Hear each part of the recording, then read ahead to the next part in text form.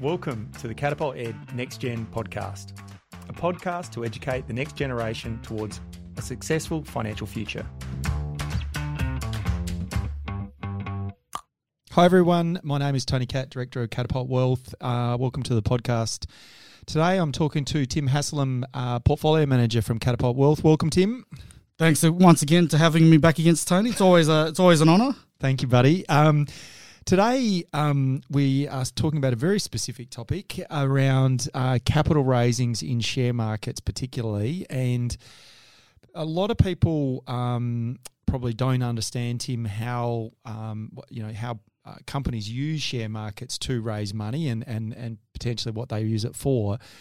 I'm going to kick off straight off the bat and talk about ask what are the different types of particularly mainstream, that retail clients will become involved with some corporate actions and things, how they'll be involved and be asked to kick in money perhaps from time to time in the share market.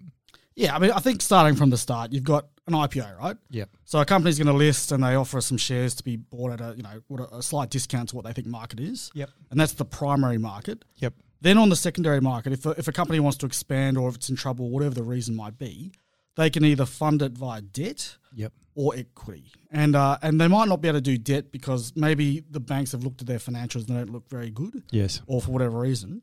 But then I guess there's two ways of thinking the equity side of it. One is an institutional placement. Mm-hmm. So that's when they go to high net worth clients, sophisticated institutions. Yes. And they'll offer it. Usually they won't even tell the market, initially at least. Yep. And they'll offer it at a slight discount to market and they can raise millions very quickly. I think the limit, it used to be 5%. I reckon it might be now 10%. There is a certain percentage that you can do without having to offer it to the broader shareholder base. Yeah, that's right. Right. But I mean, the reason why they might do that is so that, traders don't get in front of it and try and make some arbitrage. Absolutely. But then when it comes to the retail investors like the listeners, yeah. Well, essentially there's two main types, and that's a share purchase plan, mm-hmm. and that's where it's a fixed dollar amount. Mm-hmm. So in the current situation, it's $30,000 worth. Mm-hmm. Maximum. Yep. And then there's an enticement offer where it's a ratio of how many shares you hold. Like, for example, if for every 5 shares you hold, you might be able to buy one more share at a certain price. Which would be called a one. They do it. The definition of it is a 1-for-5 rights issue. That's right. Yeah. So when you think about it, you've got one where it's a fixed dollar amount. Yep. And one where it's a ratio to your holdings. The difference being is fairness, and that's one of the things that's really important with capital raisings. And when you think about it, is that when share purchase plans can be unfair both ways. So, for example, if you as a retail investor have one share in a stock, you might get offered 30 grand's worth at a great discount. And this is what happened with Afterpay. Yeah. We have a fellow in our office called Dylan, and he got very lucky with that. And he got to buy Afterpay at quite a large discount purely on 30 grand, even to someone who had $1 million worth. He still got to get 30 grand's worth. And so that's the good side of it. The bad side of it is where there's what's called an oversubscription. So you can apply for 30 grand. It happened with NAB during the COVID crash. You don't get 30 grand. And so it's a bit unfair. They proportion it to your current holding. But overall, it can be dilutive or benefit, and it's not quite even across the board. No. So that's a share purchase plan. Pretty straightforward. So can we just talk about share purchase plans there for a minute, just so that typically, and a lot of clients have seen, share purchase plans is probably the most common one we've come across in the last few years. You don't have to take up the full amount. Like, there's some parameters around that. I think they do it in $5,000 increments. I can't remember. All of them are slightly different. But it's 1, 2, 5, 10, 15, 20, 25 usually. And they set the price. Normally it's always a 5-10% discount to the current share price. So it depends how confident they are. Sometimes it's a straight dollar discount. Price. Yep. Or sometimes they'll do a dollar discount or a percentage, whichever is lower. Yeah. And so sometimes there's been cases where the price has just fallen off a cliff for whatever reason, but that's a bit of a buffer. Because otherwise they have egg on their face when nobody takes it. Yeah. And the other thing that then just in the mechanical side, because I think it's important people know how to do it too, is that they have to, if they want $30,000 worth, they have to pay the $30,000 up front. Yep. And that goes into the system and it's held on to probably for sometimes up to about a couple of weeks before then the company announces the results of that, and then they might get scaled back or they might get allocated the full amount, which depending on, as Tim says, as to how much response they've had from the individual shareholders. So you've got to pay up front, and you may then get a refund that will then come back to your bank account. I think the other key thing to note, Tim, what we get asked a lot about by our client base is you actually don't get a contract note. I know this sounds simple, but typical buying and selling, you get a contract note. With the SPPs, you don't. The only thing to keep an eye on is notifications, if you got it, is by your CHESS holding statement changing, I think, from memory is the only... and then therefore you have to keep your tax records around that payment pretty careful, be pretty careful with it. Yeah, that's right. I mean, I get all this junk mail in the post all the time, and I put it in a pile, and if it ever becomes irrelevant, it'll get taken out of the box. But that's right, especially if you're not on a platform, and it's on you and all those bits of paper. And we've had clients rock up with a big box saying, "Can I throw some of this stuff out now?" Yeah. Maybe not. That's right. Depends. So share purchase plans are a big part of the market and a very valid part of the market. And you've always got to ask yourself, you look at the price, look at your holding. Do you want to add more or not? Be very, they're not always great deals, are they, Tim? That come across. That's right. You got to ask yourself why. Yeah. What's going on? And there's lots of different things to look at. And for example, like a real case I looked at where you got a pre-earnings tech company, and they on the email I said, we want to do balance sheet strength and fund existing projects. Yeah. But when you look a bit deeper, they've run out of cash. They're running out of cash. And, that's right. And so you got to question yourself, okay, well, this is actually a lifeline. All the balava in the letter, that all sounds good. They all sound very similar. Yeah. But then you have other options where, they're making an acquisition, or in the case of the banks, they've just got to fix up their capital ratios. Yeah. So there's all sorts of different things. You need to think about it from an objective point of view, a bit like a sunk cost calculation where forget about the past. This is 30 grand of your hard-earned dollary dues. This is the best place for it. That's right. That's right. Does this make sense? Move on to the next one, Tim. Rights issues. What can you tell us about those? Okay, so this is where it's a proportion of what you currently have. So a rights issue can also be called an enticement offer, and there's all sorts of terms that it makes it sound more confusing than it is. So, for example, an accelerated rights issue just means it's one that has a shorter time frame. Yep. Underwritten just means that a third party will buy up any shares that aren't taken up. Yep. So, if they're trying to do a fund a project, well, they definitely will get the money. Yep. They might have a scale back or a shortfall facility, and that's where if not everybody takes up the rights, you can then apply for them, and they can be renounceable or non-renounceable. And as the word sounds, it just means you can choose. If it's renounceable, you can actually sell your entitlements to somebody else. Yep. If it's non-renounceable, then bad luck. If you don't want it, then take it or leave it. Yeah. Yep. And the real key thing here is you got to be aware of, even with share purchase plans, this is why having, I suppose I'll call it, trying to talk positively about why wearing some of clients' lives is the paperwork means you've got deadlines. And if you've got a really lucrative, and I've seen some pretty lucrative share purchase plans and rights issues, if you want to maintain your percentage holding in that company, you should be taking that rights issue up. Yes, yeah. And if you miss the deadline, miss the cutoff, don't take it up, it's gone. That's right. And that's, I guess, what comes down to the institutional placement versus the retail placement. Yeah. Seems like they don't really care about the retail guys as much. Sometimes it's not as commercial, and it's up to you. The responsibility is on you. If you let it slide, well, you are now diluted. You've got to think of it from an earnings per share point of view. Yeah. If there's more shares on offer, then your cut of the profit at the end of the day is less. Yep. No, and it's really important that you keep an eye on your mail. If you're going to go away for 6 months, and your mail's been bailed up somewhere, you might miss out on 2 or 3 of these offers, which could add $3,000, $4,000, $5,000, $10,000 of value to your portfolio, just purely by taking these offers up. That's right, and the bank ones during COVID were all good. Yes, and the Afterpay one we mentioned, that was also a really good one. Yeah, and this is money for free, because don't forget that even if you don't want to beef up your position, if it's a really good offer, you can take it up and sell. Yeah, correct, and instantly pocket that difference. So it's we've had plenty of cases where they're like, Tony, we don't want to increase our position to this. Well, that's all right. Take up your rights and sell what you got now. Yeah. Done. Beautiful. Lock in the profit. That's right. And that's dollars in your pocket that, why wouldn't you take that? Yeah, no, I 100% agree. It is, so I think that there are lots of terms there that Tim's used that are really valid, and I think it helps make sure you go back and understand what those all are. Other capital raisings that you see, Tim, is there anything else that we come across that, particularly you think the listeners should hear about?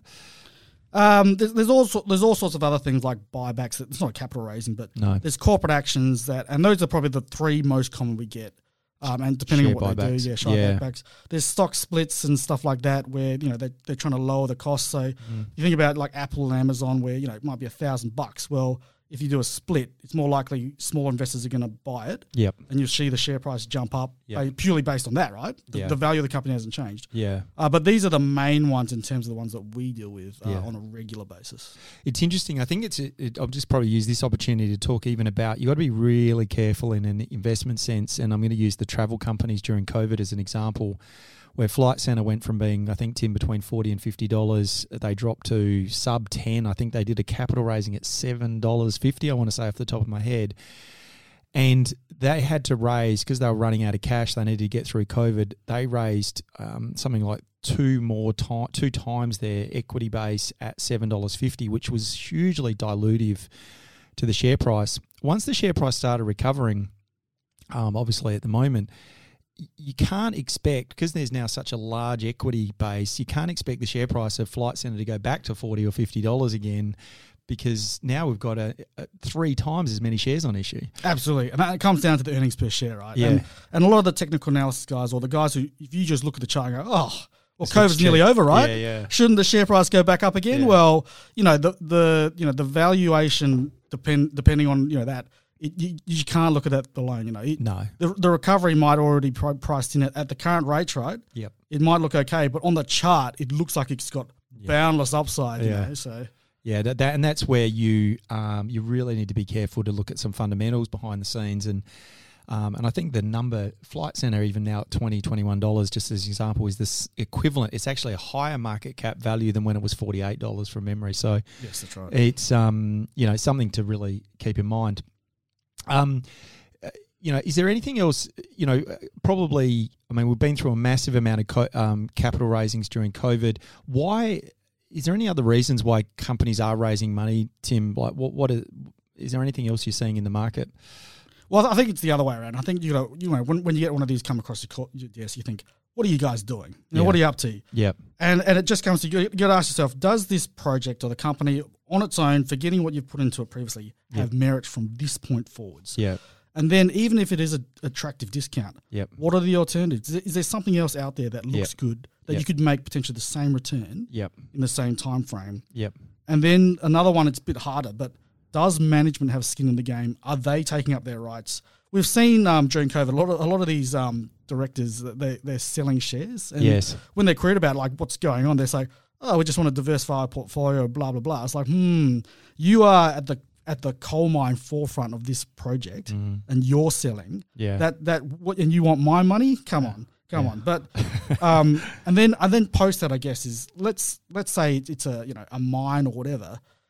Is there news flow that's going to kick this thing up again? Because if they're just starting it up and it's going to take years to get operational, what's the catalyst or news from this point onwards that you think that the share price is going to trump up now? Yeah. Because don't forget, a lot of the times when they announce a capital raising, because it is dilutive, the share price will initially fall. Yeah.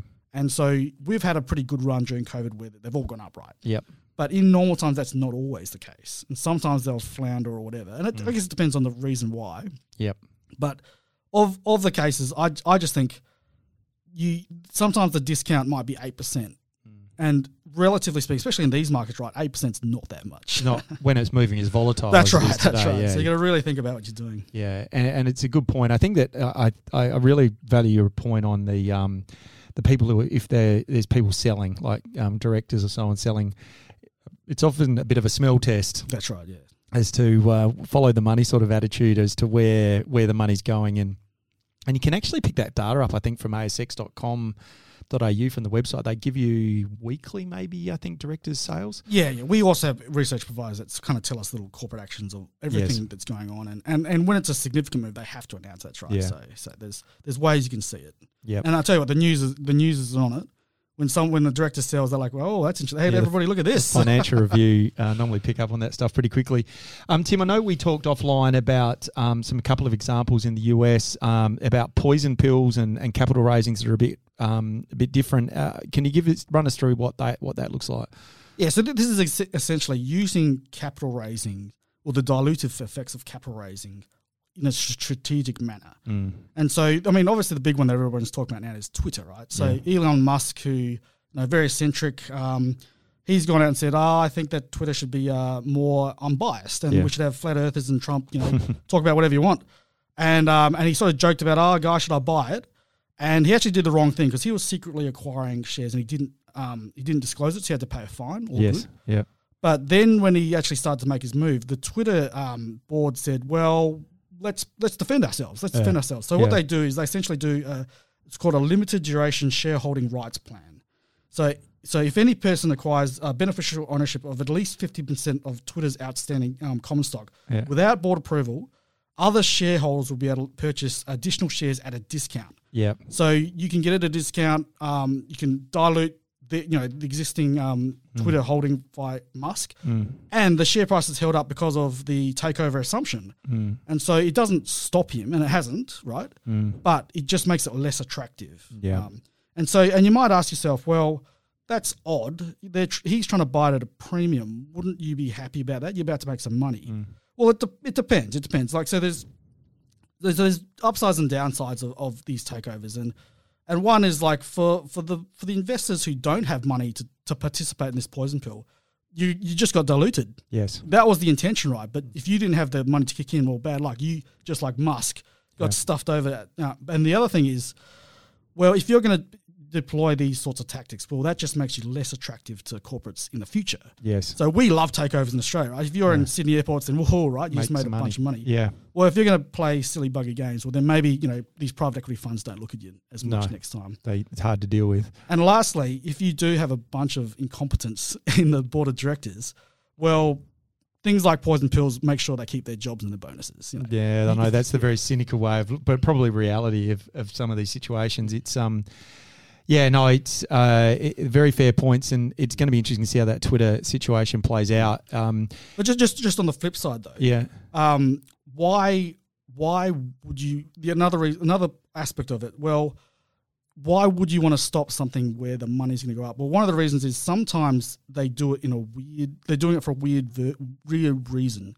So, for example, you might have someone who's trying to, basically just get their cronies into your board of directors, and once they got control of your board of directors, try and manipulate things away from. So we've seen that with energy, right? Oil and gas. Yep. You've got these sort of activists. Yep. Telling Shell like, oh, you've got to bloody hug trees and whatever. Yep. And that might not be good for all shareholders. They might say, well, we want money. Yeah. And so you have a bit of a conflict. Yep. And another example is the Papa John's, right? Yep. So I'm not going to talk about what the ousted founder John Shatter did. You can Google it in your own time, but it wasn't very nice. No. But basically, they kicked him out, and he said, well, I want back in. Yep. And so they poison pilled him and said, get out of here. Kicked him out. That's the pizza company, isn't it? That's right. Yeah. Look, I think capital raisings are funny. I mean, we're seeing it a little bit with AGL at the moment with Cannon Brooks.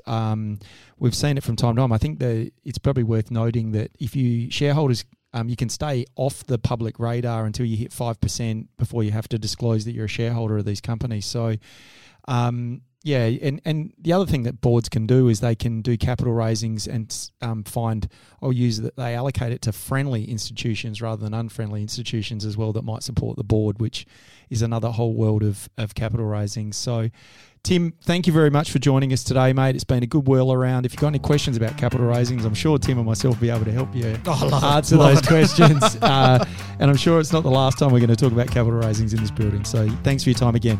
Beautiful. Thanks for having me on, guys. Thank you.